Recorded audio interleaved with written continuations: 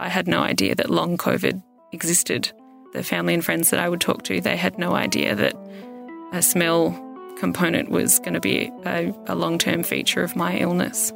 Symptoms like a loss of smell can persist for months in some COVID survivors. Others describe debilitating brain fog and memory problems that turn their life upside down.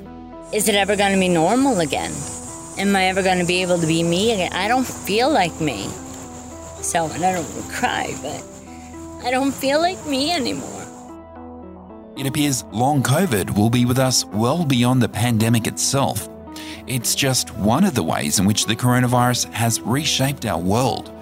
On Breakthrough, a new series from the Prognosis podcast, we're exploring the legacy of COVID and the medical mysteries baffling scientists. I'm Jason Gale, a senior editor at Bloomberg News. And I'm Naomi Kresge, a health reporter at Bloomberg. COVID has also reshaped medical science and opened the door to revolutionary technology.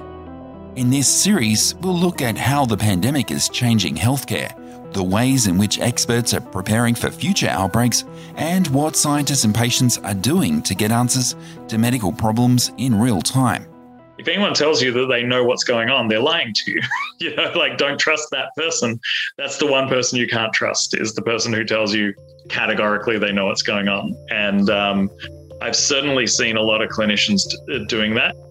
In the second half of Breakthrough, we'll tell you the story of how messenger RNA vaccines were created and how they could be used in the future to help treat other diseases like malaria and cancer.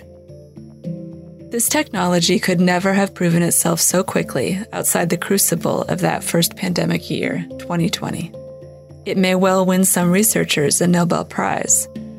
It will almost certainly have big implications for the future of medicine.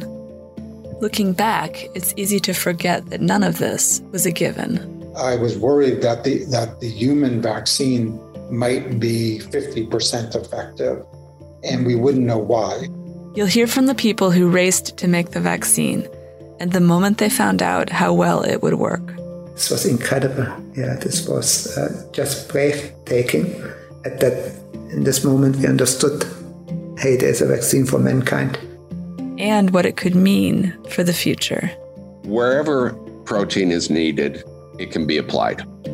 That could be 6,000 genetic diseases. Breakthrough launches on October 19th.